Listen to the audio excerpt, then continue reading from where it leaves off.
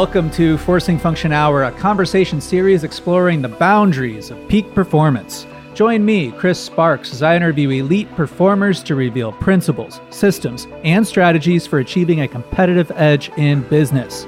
If you are an executive or investor ready to take yourself to the next level, download my workbook at experimentwithoutlimits.com.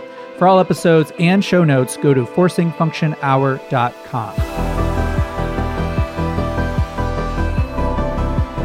Today, I'm joined by Dominic Zelstra. Dominic is the founder of Traverse, an app that has helped over 10,000 professionals learn languages and technical skills faster.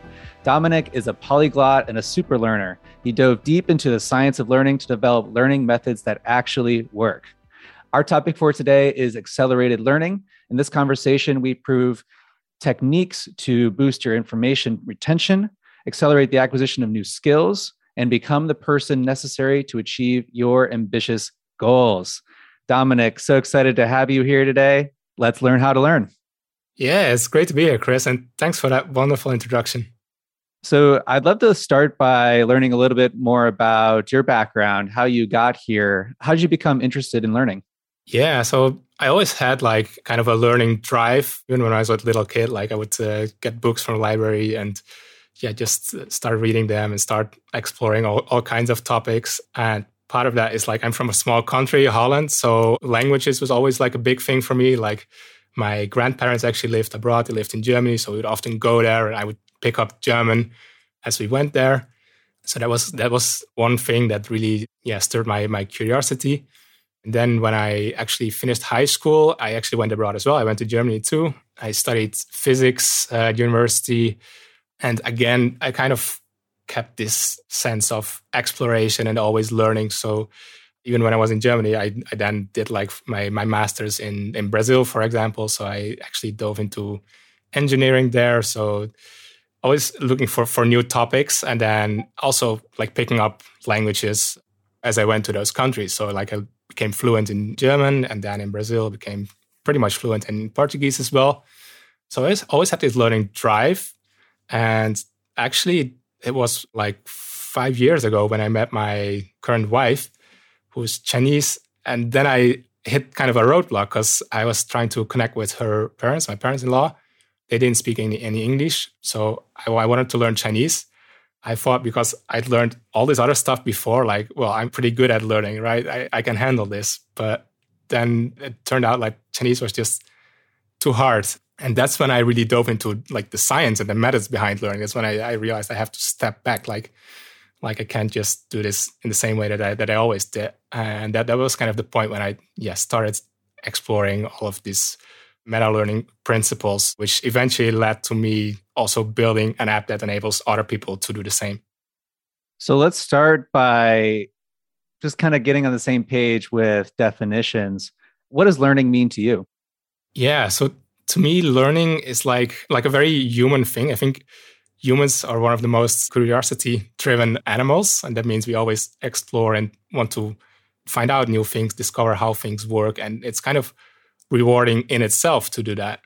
But for me, when learning becomes really powerful is when you have a goal in mind as well that brings you further in life. So maybe in your personal relations or in your business, like I'm currently growing a business, when you can kind of combine those two things, like this natural curiosity with having a actual goal in mind that you want to achieve. That is for me like the most rewarding thing of learning. And that is kind of what learning means for me. And when learning becomes like almost a goal in itself. So it does seem that it's really important to start with this end in mind to direct your curiosity. What advice do you have around selecting a learning goal? Maybe let's start with when you were learning Chinese. It seemed like your learning goal was being able to communicate with your in-laws. How did you work backwards from that? Sometimes it's tricky to have a learning goal. So early on, I was often exploring like all kinds of things without really having a goal in mind. So that led to me like knowing like a little bit of everything in lots of topics. But then there wasn't really any topic that I knew deeply. So once I hit this roadblock of learning Chinese, I discovered like actually I have to go way deeper than I used to be actually able to learn Chinese. And it was this going deep that for me like, yeah, became the most rewarding thing, because in going deep, I was able to form so much more new connections than I was able to before by just learning like very, very broadly, as I think a lot of people do. So what do you think the advantages are of going deep? I think particularly today's culture with Twitter, with a lot of things happening in the news, there's this temptation to be able to have something witty to say at a cocktail party about any subject that could come up, when it seems that there's a lot of value in going really deep in a couple of important things that you naturally perform well at. What do you say are the rewards of going deep? How do you encourage that level of depth? Yeah, that's a great question. So I think like by going deep, we kind of get to a level where things become almost like subconscious, right? So if I go deep into like learning a language like Chinese at some level, like I will start by just memorizing stuff and maybe using memorization tricks to learn those, and it will be like a very conscious and in some ways very energy consuming and painful process. But once it gets to this level where it's unconscious, it's kind of like, yeah, you call it fluency, obviously. Then that's what we mean by things becoming subconscious. And that's when we can make deep connections to completely other areas as well. So it was Chinese learning that led me to come up with this system of learning. But then, for example, a few months ago, I talked with like medical students, and they said like, oh, what you've built is like what I've been imagining for like years. So the exact same principles to deeply learn Chinese apply to like deeply learning medicine, for example. And I think those deep connections cannot be uncovered if you don't go deeper than like the cocktail Twitter level of knowledge that a lot of people are stuck at, I think. I'm really interested in this principle transference. You mentioned that there are principles that seem to be commonality across everything that you're learning. What principles come to mind? Yeah, so there's a couple of steps that I found like recur for any kind of skill that I want to learn. So the first one is I always try to zoom out first and try to find out an approach that works for that subject. And I call this like drawing a map almost. So once you set a learning goal, you draw a map of who are the people in this space that I want to learn from. And those will usually be like people just a few steps ahead. Like if I want to learn marketing, I'm not going to start by, I don't know, following Seth Godin or something, because he's just way too far ahead. So I'll map it out, find the right people, find the recurring themes. And then once I have that, I try to make it my own, and I do that by writing. So I just take like the main pieces of advice that I get from those people. I rewrite them in a way that makes sense to me. And then if it's like a heavily like memory intensive skill, like language learning, I will also set up like a spaced repetition practice, so practice by flashcards, for example. But for a lot of skills like marketing or like copywriting, you can kind of skip that step, and then I go to like the deliberate practice step. So I will just set up a practice that I can do, and ideally that practice is already related to the learning goal that I set in the beginning, right? So, for example, if I want to get better at copywriting, I might set a practice of sending out an email to my audience every week and using the techniques I learned to write better headlines, and then I can actually track the open rates and see if I got better or not. So that creates kind of this feedback loop that makes it possible for me to actually improve.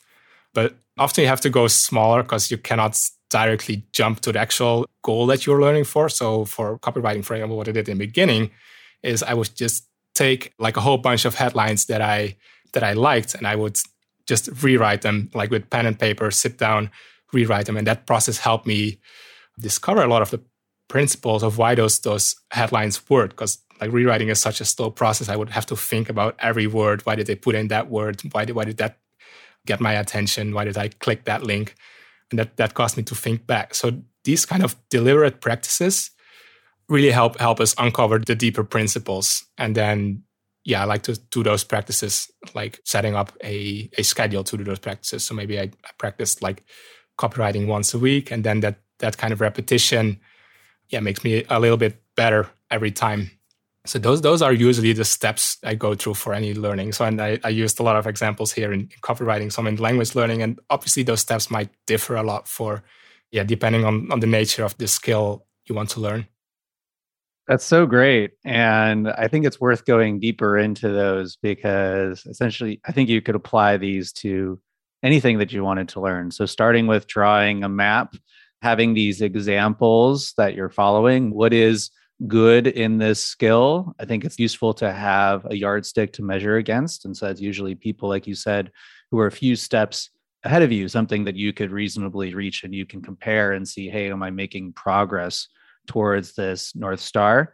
As well as it allows you to work backwards from what are the steps necessary to get to this point, kind of start to create a plan of here are the sub skills, I think is something that you pointed at, of maybe you can't take on a whole field at once, but you can start to deconstruct it into its component parts and then train those separately.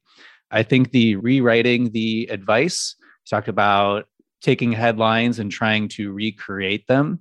There's a lot of power in that because while we can just copy what someone else is doing, we won't actually understand or internalize what is the thought process behind it. And thus, we won't be able to replicate those results.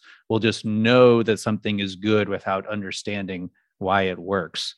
So let's talk about this in improving writing or copywriting in this case is, can you take the principle and recreate the result by working backwards? So start from, hey, I know this works. Let's figure out some of the reasons why it works. Why does this headline get clicks? And for example, and then finally, this turning it into a practice. I think this is something that you talk about, which I think is very wise, is we tend to approach learning like we might have back in school. We have a test coming up and we need to cram for it, but that this is an ongoing practice that we continue to iterate on. And just like anything in our lives, we need to schedule it. Talk to me a little bit about how, when you learn, some of the learning is taking place outside of the learning period. I know you're really big on this concept of spaced repetition. Why is it important that we're coming back to something at regular intervals?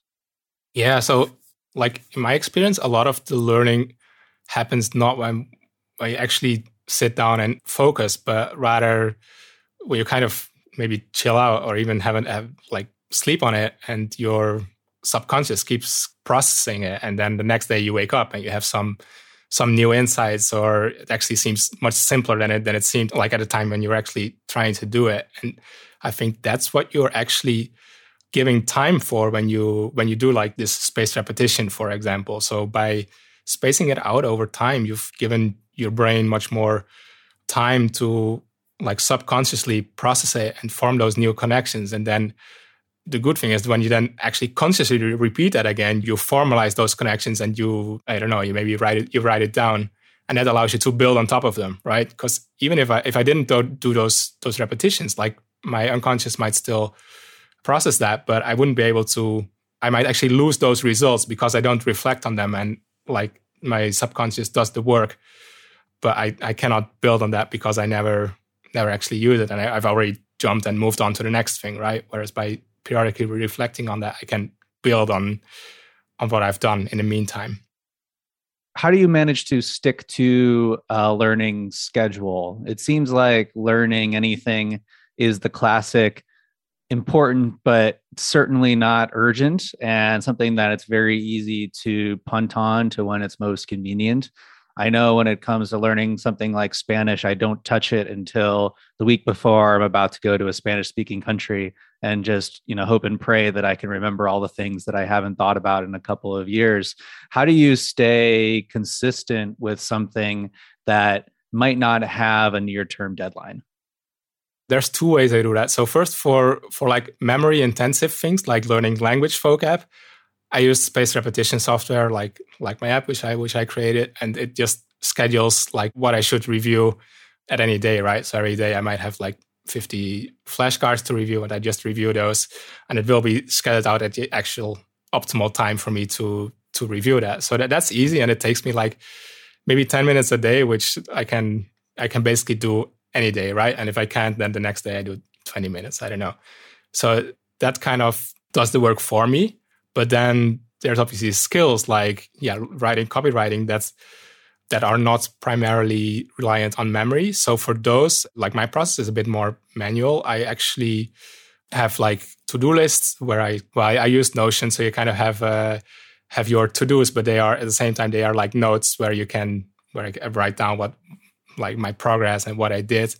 So I have a due date for every note. So it's not like a due date, but it's like a due date, the date that you actually do it. So at that date, I will do something. So I have a due date, for example, for writing headlines. So I will write some headlines, I will reflect on them. And then once I've done that, I will move that due date to like whatever period I want to do that periodically, right? So for example, I move it like 1 week ahead so that it's in my to-do list for that day, exactly 1 week from now.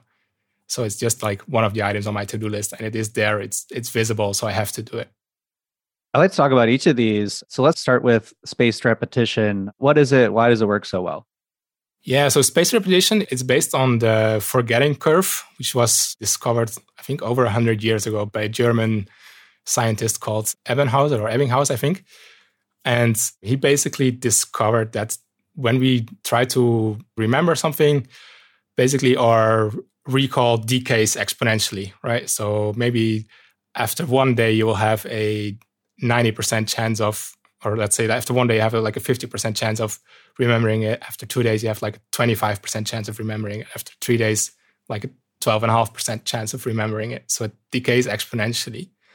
But if you reinforce your memory by repeating that information, maybe on the second day, you reset the forgetting curve. So you reset it to like from 50% recall to 100% recall, but you also decrease the decay factor. So rather than losing half of the information the next day, at that point, maybe you just lose 33%. So after that first repetition, and then the day after that, you have a 66% chance of still remembering that.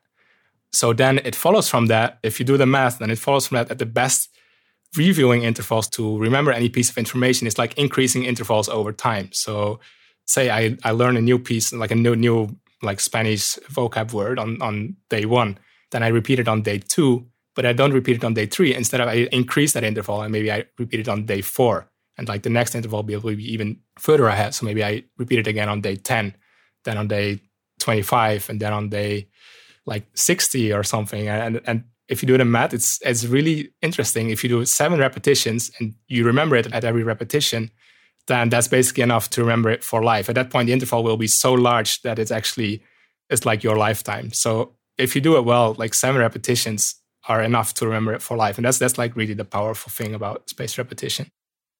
Yeah, I think that applies to a lot of things in life, and that it's very iterative and that it becomes dialed in every time that you return to something. Now, the second one, I love this concept of a do list, like DO list. This reminds me a little bit of the concept of active recall, where you're regularly testing yourself to see how far that you've come. Maybe talk to me a little bit about this concept and how you apply it. Yeah. So I usually combine spaced repetition and active recall. So rather than just repeating a piece of information, I will actually formulate a question or a practice that prompts me to retrieve that information. So in the case of language learning, it's very easy, right? Rather than having a word pair to talk, hablar, I will just put like hablar, and then I prompt my brain to come up with, the correct translation is to talk. So that's kind of how active recall works for memory intensive tasks like language learning. And then obviously for something like copywriting, it won't be a simple memorization, but I will have a deliberate practice item. For example, like look back at your browser history and look for 10 headlines that caught your attention, for example. And I will write those down. And that will be kind of the prompt to do that action item. One common piece of advice that I know we share is, I think Feynman originally talked about this, where you don't realize what you know until you need to explain it to someone else. And so this testing yourself is very important to iteratively converge on success in a skill or in a learning outcome. So I talk often to clients who are giving a really important presentation and encourage them to schedule a demo presentation to peers maybe a week ahead of time, where they try to give the presentation and by doing so reveal what are the weak points in the presentation, where are the points they need to flesh out more. Obviously, they can get some feedback in terms of this resonated a lot. I didn't understand what you were saying here, that the final product becomes even better, even more dialed in the more times that someone returns to it. So creating opportunities to see, here's where I stand based on my performance in a realistic training environment. And based off of that, I can focus my learning much more closely because I realize the things that I already have competency in. And here are the areas where I need to specialize. A concept that's really near and dear to us at Forcing Function is feedback loops. So thinking systematically, I like to say that the speed of improvement in anything is proportional to the tightness of our feedback loops, where we receive feedback on how we're doing and we make an adjustment to our approach based off that feedback. What recommendations do you have for someone to create sources of feedback, ways to see how they're performing and be able to adjust their approach? Yeah. So I think that's very interesting. You mentioned especially like Feynman technique and feedback loops, because they're very, very deeply connected. And basically the Feynman technique, it's kind of like a trick to create a tighter feedback loop. Because obviously there are things where we have tight feedback loops. For example, if I write those email headlines, I can 1 or 2 days later, I can see what was the open rate, right? And I have that feedback. For a lot of things, like the feedback loop is much more fuzzy and longer. So for example, I create a new marketing campaign or I send out emails for a few months and I don't know, like people at some point they respond, but I don't know which touch point was actually prompting them to respond. So I get much more fuzzy feedback. And that's where the Feynman technique can be incredibly helpful because it's basically learning by teaching. So I can basically share my understanding of a certain subject with other people and get feedback on it. And then they will identify, oh, well, that doesn't really make sense, or like I didn't quite get that. And that kind of allows me to identify knowledge gaps. And I think one thing that builds on top of this is on Twitter, you have this trend of building in public. And it's basically when you're building your business or your course or whatever, you share things you do, decisions you make, etc. on the way. And yeah, the great thing about that is that you get this feedback from other people who are in the same area and who are facing the same problems, and they might be just ahead of you. And they might already know what comes next. So you don't have to wait for that feedback loop, but you get that feedback immediately. So Feynman technique, I think, is a great way to kind of tighten those feedback loops that would otherwise be very fuzzy and long. So you come from a very technical background. You studied physics, you learned math, you learned data science. How do you think this background influences the way that you approach learning? Yeah, I think like this background was probably one of the reasons I started building an app in the first place, because I like to systemize things.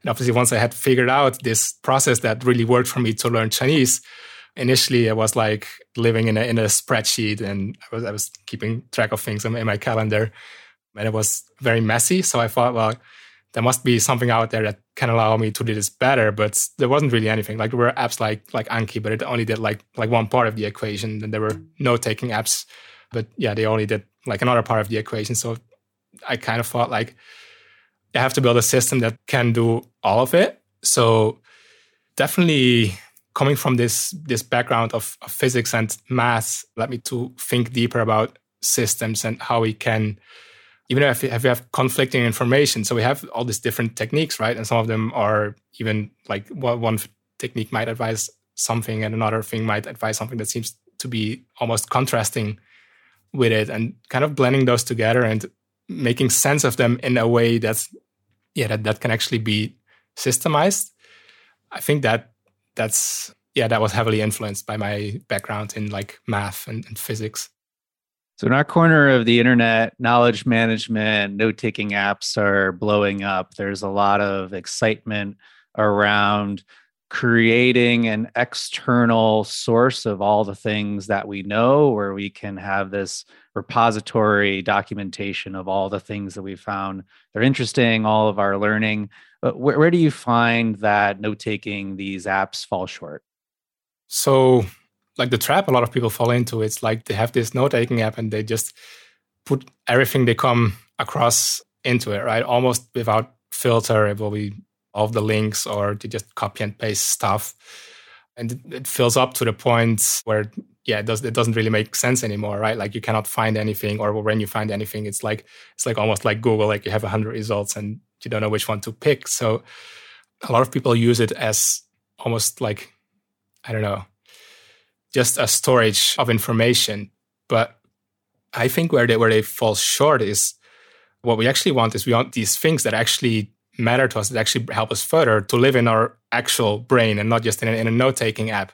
And the process of actually getting the information from the app into your head, in the case of most note-taking apps, it just doesn't exist, right? So yeah, you have this collection of ideas, but you cannot act on it, because to act on it, it needs to be in your head, and it needs to be almost to the point where you can make it like instinctive. And that just doesn't happen just by writing more things. What we can do, even with existing note-taking apps, is if you just focus on a couple of things and heavily filter what you actually put in there and come back to the same things again, rewrite them, that can actually help you learn much deeper. Because writing is an incredibly useful process. So let's be clear about that. So that's the good thing about note-taking apps. Like they make writing easier. And yeah, we can rewrite, form new connections as we think. So that's incredibly good. It's just that the way people are using them is by making highlights, which is like a useless techniques, or by copying links or like verbatim quotes. And that just doesn't bring us any further if there's no process to actually transfer that back into our first, I'm saying our first brain, but into like our actual brain. So something that you pointed out there, I think, is really interesting, especially from someone who spends a lot of time on computer, on devices, is the power of physical feedback from our senses.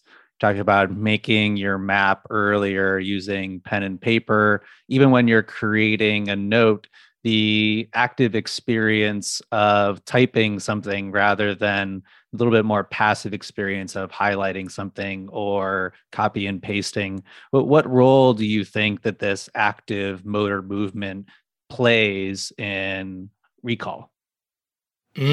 That's a very, very interesting question. So, I mean, I don't know about the actual like neuroscience behind it, but I do know like passive techniques like highlighting or copy and pasting text just won't work, because it's like too easy. It's almost like you want this desirable difficulty, right? So if it's too easy, like your brain doesn't learn anything, because it's almost like automatic. So you have to make it a bit harder. So instead of just copying and pasting text or just highlighting it, like I actually have to give it some thought myself and process it a bit and write it in my own words, even if it's terrible, because just that little bit of effort will probably activate something in my subconscious, which then allows me to come back to it at some later time, and then I can probably write much better than what I wrote initially. So it starts off something that does work in the background, which wouldn't happen if I just copy or paste it, or if I highlighted it. So I think that's like the important difference between like passive and active learning.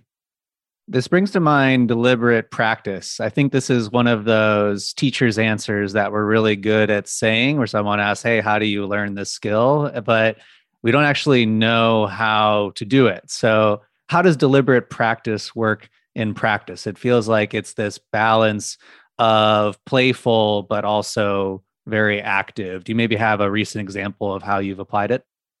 Yeah, I think that's a great question. So it's always best if you can practice the whole skill. So for example, recently I've been trying to build a community around some of the medical students who are using the app. And I don't know much about community building, so obviously I was going to this process of mapping that out and kind of finding people in that space. And then I kind of struggled to find a deliberate practice, because I'm not at a stage where I can say like, well, every week I'm gonna spend 1 hour of building community, because I just wouldn't know what to do.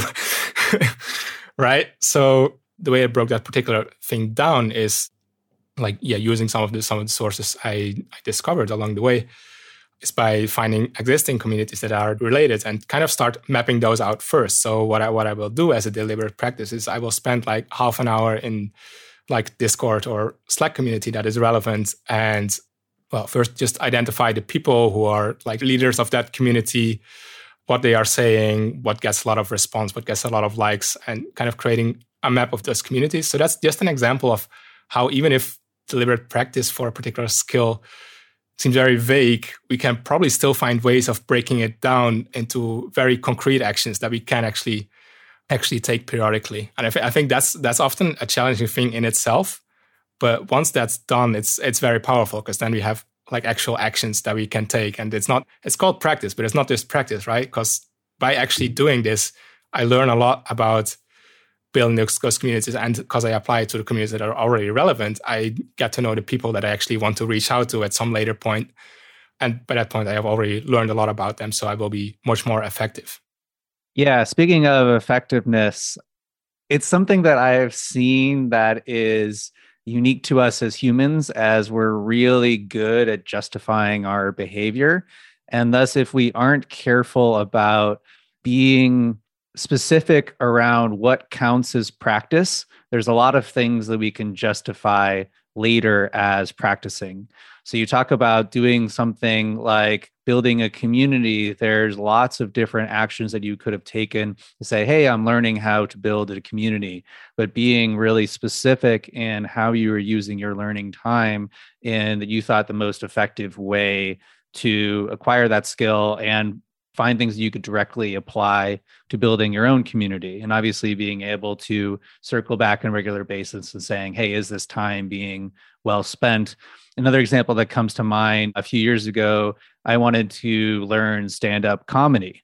So there's lots of things that I could have justified as learning stand-up comedy. Hey, maybe I'm going to watch every single season of Seinfeld and really like learn about, okay, how does Seinfeld really funny? But that would have been a very passive experience. And I decided the most active way to deliberately practice this skill is to tell a lot of jokes and to see where people laugh and what are the parts that people laugh at. So I think this is something that you hinted that I think is really worth underlining. And when you're trying to practice something, there's always a most direct path. So being very specific about what actions count as learning and regularly reflecting are the things that I'm doing leading me towards my goal? Yeah, I love that. So I actually had a stint at learning stand-up comedy, but that was in my pre-learning phase. So that was when I was still trying to do a lot of things at the same time. So I did like this stand-up comedy course for like a month, but then actually after that, I didn't really pursue it because I had gotten to a level where I was kind of okay with it, but I didn't have any goal with it. So then I probably don't remember much from it now. So that kind of goes to show that you have to learn it deeply, because else it just gets lost. Yeah, it's another common phenomenon is thinking about what is the outcome that you're going for. I think the classic example, this one's very top of mind for me, is I'm running a race on Saturday. So all of a sudden I'm getting very excited about running technique and increasing my cardio. But the common phenomenon is after the race, there's no reason to run anymore. So the skill falls off and we get out of shape or we forget how to do the thing, right? This is a classic extrinsic reward that when the reward is removed, so goes the motivation. So if we're looking to build something for the long term, in addition to creating a test, something to see, hey, how far we've come, thinking about what is the payoff of continuing to invest in this skill, continuing to make it part of our identity. Otherwise, we run the danger of ramping up and then having to start off near from scratch the next time that we want to discover how to become funny. Yeah, I think there's also a fine balance there, because there's people who say like, well, you don't need goals, you just need processes. When I build the right processes, then I can actually stick to them because as you said, when I achieve the goal, after that, I don't know what to do and I will just like forget about it again. But I think there's a fine balance there, because we cannot just rely on processes without having a goal in mind. We just need to make sure that the goal that we have is long-term enough to keep us motivated for basically like a lifetime almost, while at the same time having those smaller measurables that we can actually measure our progress against. Absolutely. Yeah, I like to think about working backwards from a long-term vision. And the more concrete that vision, we start to get a picture of who do I need to become in order to accomplish this? What is different about Dominic in the future who has accomplished this goal versus Dominic in the present? And we start to identify the sub skills, the things that we need to build in order to become this person. So we both have the long term, all right, this is something that I need to stick to for a while. So pace myself, continue to reflect on it over the long term, but also having these short term milestones where we can test ourselves. And there's a little bit of incentive to perform in the short term rather than the convenient, just continuing to put it off for that final exam. Yeah, I love that. Like, it's almost like you have this delta between where you want to be and where you are now. And you have to focus on the items that narrow that gap as much as possible. I think one thing that helps there as well is rather than, because I often, when I go on Twitter, for example, I see all kinds of people who are, they are way ahead. They are more successful, right? So it's inspiring, but at the same time, it's like demotivating, right? Because, I'm not there yet. But if you look backwards, like maybe like 1 or 2 years ago and look at where you were, where you are now, and look at that delta and see how much smaller that has become, and then extrapolate that into the future, like 2 or 5 years ahead, I think then it becomes like much more encouraging and motivating to stay on track for those long-time goals and visions. You have to stay in the game. Anything that is worth learning, any skill that's worth building requires long-term dedication. And naturally, there's going to be times where motivation wanes, where something gets put down, but needing a reason to stay in the game. And like you said, I think there's the double-edged sword to the world that we live in where expertise is so accessible, where on the one hand, we are always seeing examples of how we could do better. And that's very inspiring. But at the same time, we're painfully aware of how other people are doing better. And we can fall into this comparison trap where we see the results that someone else is having, but we haven't paid the costs in terms of time and effort to reach that. And we get demotivated because, well, I'm never going to be as good at copywriting as this person. Or for me, I'm never going to become, as good as my favorite drummer. So why even start? And thus coming back to this learning outcome, what is something that is reasonable to be accomplished? And are we committed to putting in the time and effort necessary to get there? I'm curious for you, someone who is a super learner, who makes learning very central in your life. How is your life different with learning at the center point? What changes outside of just learning this particular skill when you're engaged in this process?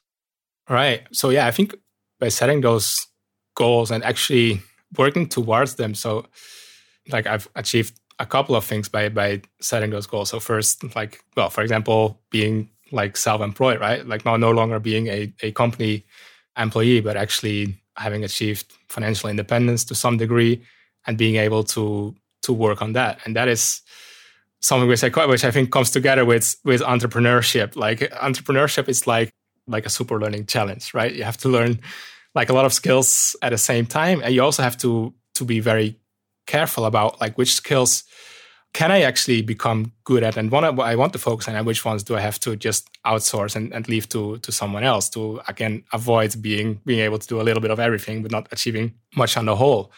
So once you figure it out, it has given me much more focus. And like, I know what I have achieved in the past years. And if I extrapolate that, I see there will be more freedom. I will have more freedom to basically dive into the stuff that I'm really interested in, right? Like it's not freedom to just do nothing. It's like the freedom to grind away on what you actually love to do. And I think that's what learning can give you. Like if you learn with the right goals in mind, you will be rewarded for that. Also monetary to a degree where you can actually spend more time on the stuff you actually like to learn and go deeper into that and continue being rewarded and recognized for that. So I think that's a very, very tangible like life outcome of being super focused on learning. I like to think of it as I'm calibrating my intuition. In this case, my intuition on what is important. I think a good rule of thumb is to just optimize for interesting, where it naturally resonates with you. What do you gravitate towards? What is something that's like your guilty pleasure or the tinkering in your garage? And there's a trust that you know what to do. And the nice thing is that the more things that you learn and the more opportunities that you have to not only put this learning into practice, but to see what learning activities lead you towards your goals, you start to accumulate evidence that, yes, I know what to do. And I'm confident that the way that I'm investing my time and my energy is going to lead me towards my goals. It allows you to stick to a process and generally to move much faster with this sense of trust. So it's a very interesting takeaway that you described, that this systematic process that I think people from the outside might feel is restrictive, that, hey, I have to stick to this regimen, I have to do these things on a regular basis, that this creates this sense of freedom. Remembering, hey, we have the choice, we can learn anything. So let's learn the things that are going to lead us towards our goals that we naturally are curious about, that we enjoy. And becoming this type of person, knowing that, hey, I can do anything. It's just a matter of learning that skill. That gives us a lot of freedom to choose what we want to do. Yeah, I love that. And it's like, it's like really assuming that like growth mindset of I can learn anything, so I can be deliberate about what I want to learn.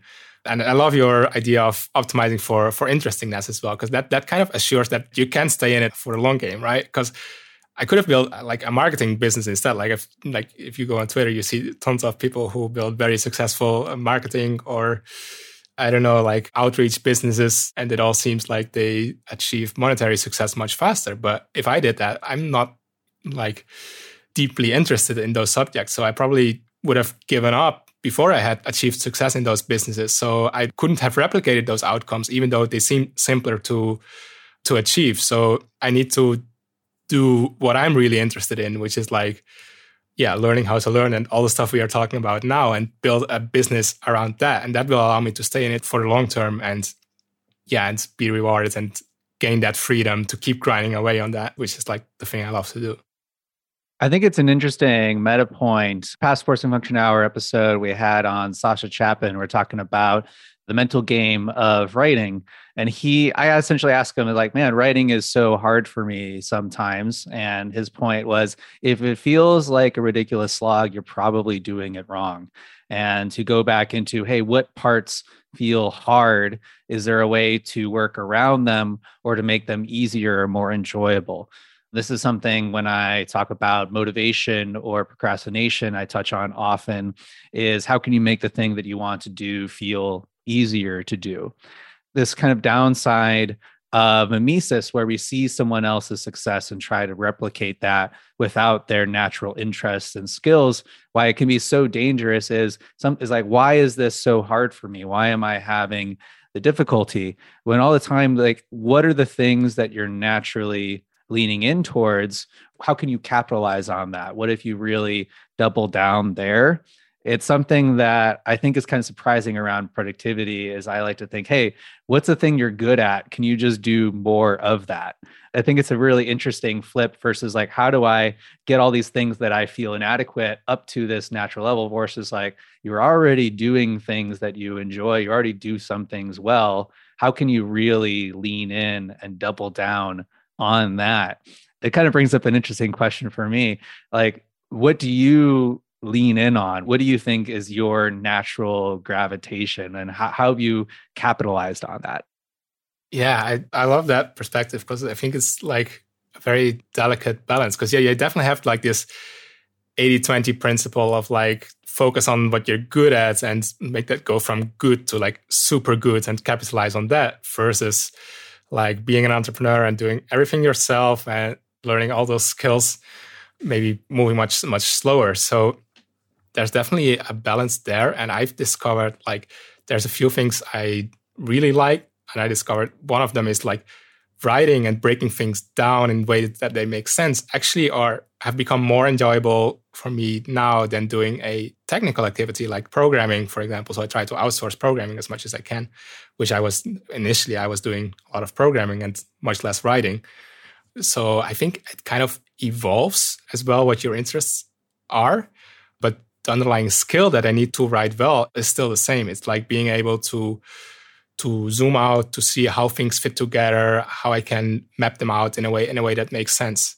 So the underlying skills that I have to learn in order to become good at that skill, it's still the same. And that's what I have gotten better at over time. And that's why I'm being able to just transfer learning from being able to program well to being able to maybe explain a concept well in writing. And like writing is something that you mentioned as well, that can be very challenging and struggling with. And there, I actually found it helpful to, as you said, break that down into much smaller tasks. And one big thing that helped me to write better is by allowing myself to make the first draft like really, really bad. Just put all the words on there, mention stuff that you want to say there. It doesn't matter if it makes sense or not, if the English is like not good, just get it out there. And that's actually easy and enjoyable. And then you just need to do a few rounds of editing. And editing is, for me, less enjoyable, but it's just editing, right? It's just like polishing stuff that's already there. So it's also like a much smaller step for me to do. And I think that, that kind of, I probably applied the same principles to do a big task like creating an app, for example, and breaking that down into small programming tasks, which were actually manageable and doable.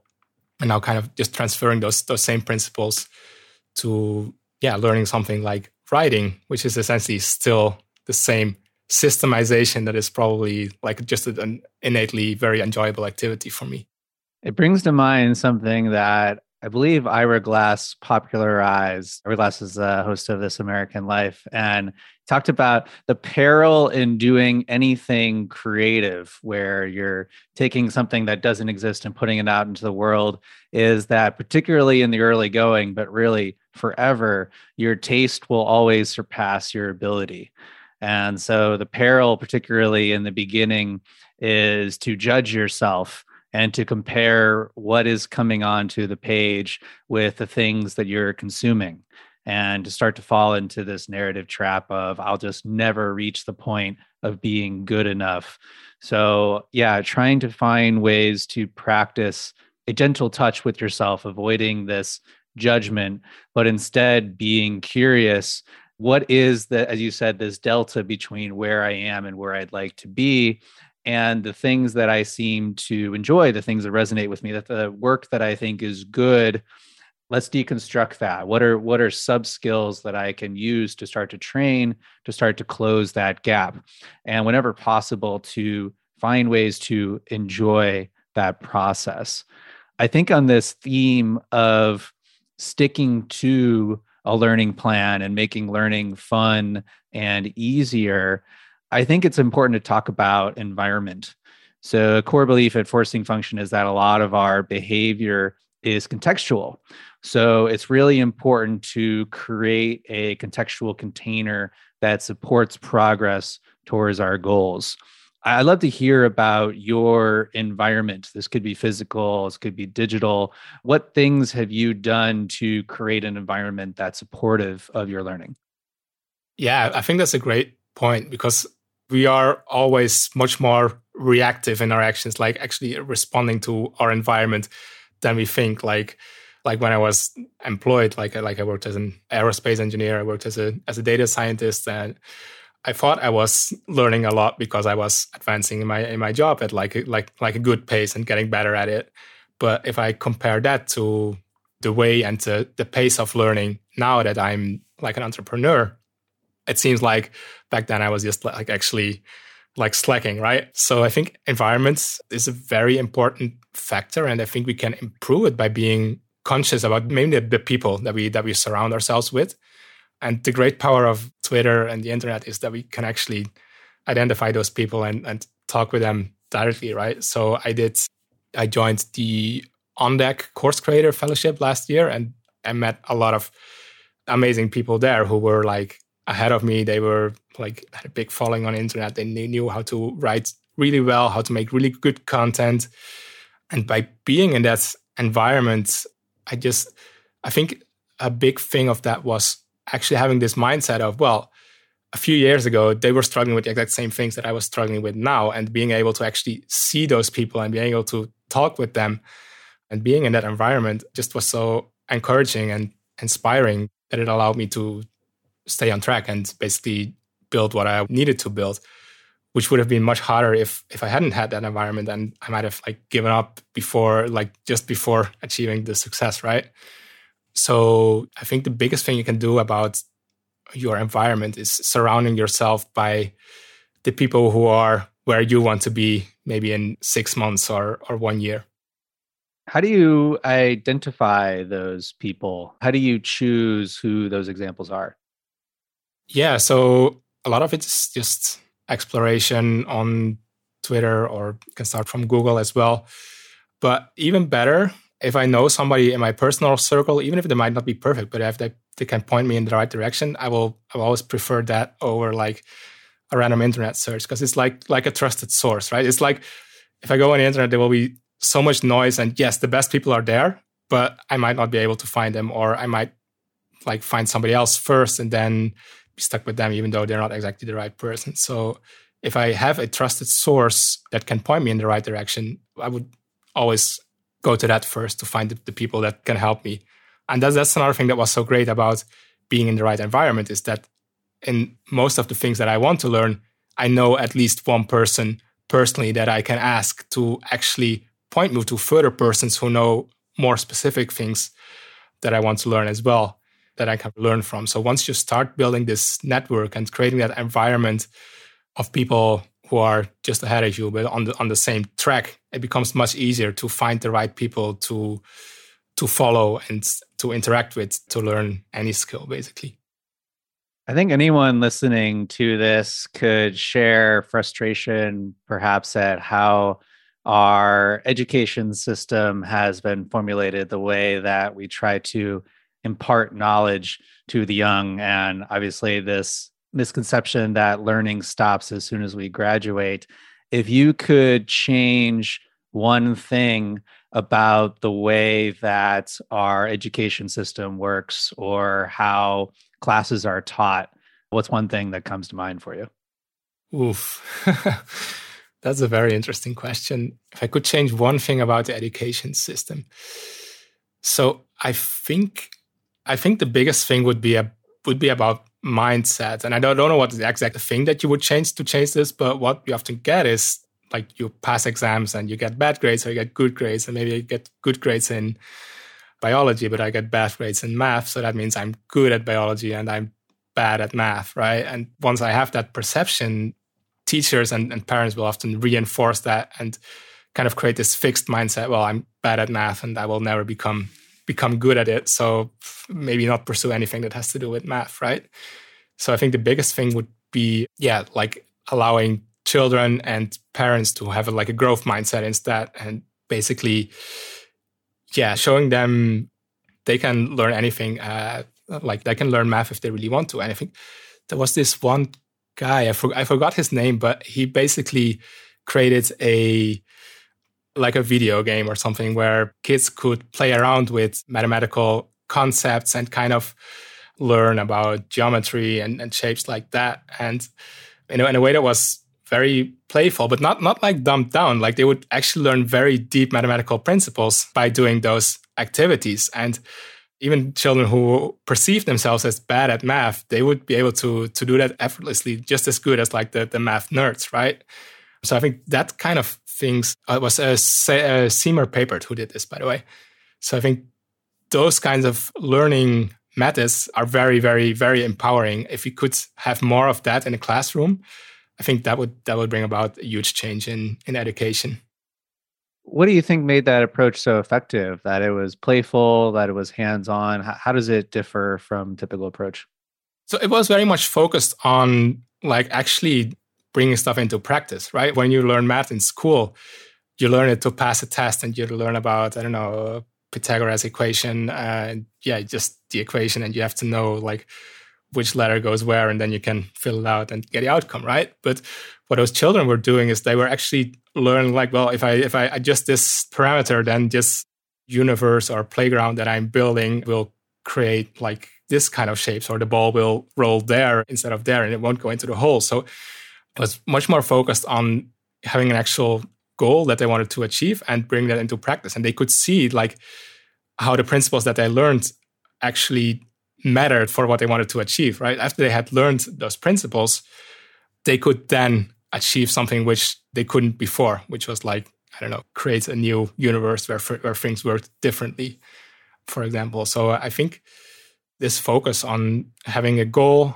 and working towards that rather than just passing a test and be done with it is what made it so successful. So if you were talking to someone younger, someone earlier in their career who wanted to accelerate their pace of learning, become someone who acquired skills more effectively or was able to recall information, put it into practice, what's the most common piece of advice that you would give to this person? Yeah, so I would advise to be very clear on their goal first, as we talked about a lot. So starting with the end in mind, and really defining what it is they want to learn and why they want to learn it and how this is going to make their life better so that you can actually stick to it in the long term. And then once you set that, I would then advise to start building on what they already know, right? If you just go out and do an internet search, it might soon become overwhelming. But if you start with what you already know, with the people you already know, explore from there and map out the space, but associate it with what you're already familiar with, then it becomes much more tangible. And then obviously we can apply all those other techniques like drawing out this map, writing a lot, rewriting and making it your own. I think that's a very, very important tip as well. People tend to be too passive and copy and paste and thinking that it's saved in the app, so it's saved in my brain as well. So create those active practices of writing and then come back to it repeatedly, set up a practice, find something that you can practice and set up a schedule so that you can actually practice and stick to that. And then also reflect on how far you've come and like how far you still need to go to achieve your goal so that you can get this sense of progress and stay motivated. So Dominic, let's say that I want to learn a language or build my technical skills. Tell me about what you're building at Traverse and how I can use this app to accelerate my learning by putting these principles into practice. Yeah, so Traverse, it incorporates like some of the techniques we talked about. So you have this mind mapping space almost where you can create this initial map of a particular topic. And then within the map, you can zoom into each of those topics and start taking notes. So it is a note-taking app in that sense. But then we've also added flashcards with spaced repetition to it that you can actually like take the most important things from those notes and have them scheduled for them to review them at the optimal time and create those active prompts that prompt you to really think about it and really get better at it rather than just passively rereading it. And then another thing which we've done is to make it really easy to share with other people so that other people can give you feedback, and it's kind of make it easier to apply the Feynman technique in real life because you can map something out, you can write it all in your own words and then have somebody else review it and they can say, oh, well, that doesn't really make sense. Maybe you should rewrite that. And that allows you to identify those knowledge gaps. So it has like the concept mapping, the spaced repetition, active recall, Feynman technique. And then obviously you can schedule those prompts also to set up a deliberate practice. So that kind of makes it different from a like note-taking app like Notion, which is great for like task management, for example, but it doesn't have those techniques in place to actually transfer what's in the app into your actual brain so that you can master what you want to learn. And that's why we're here.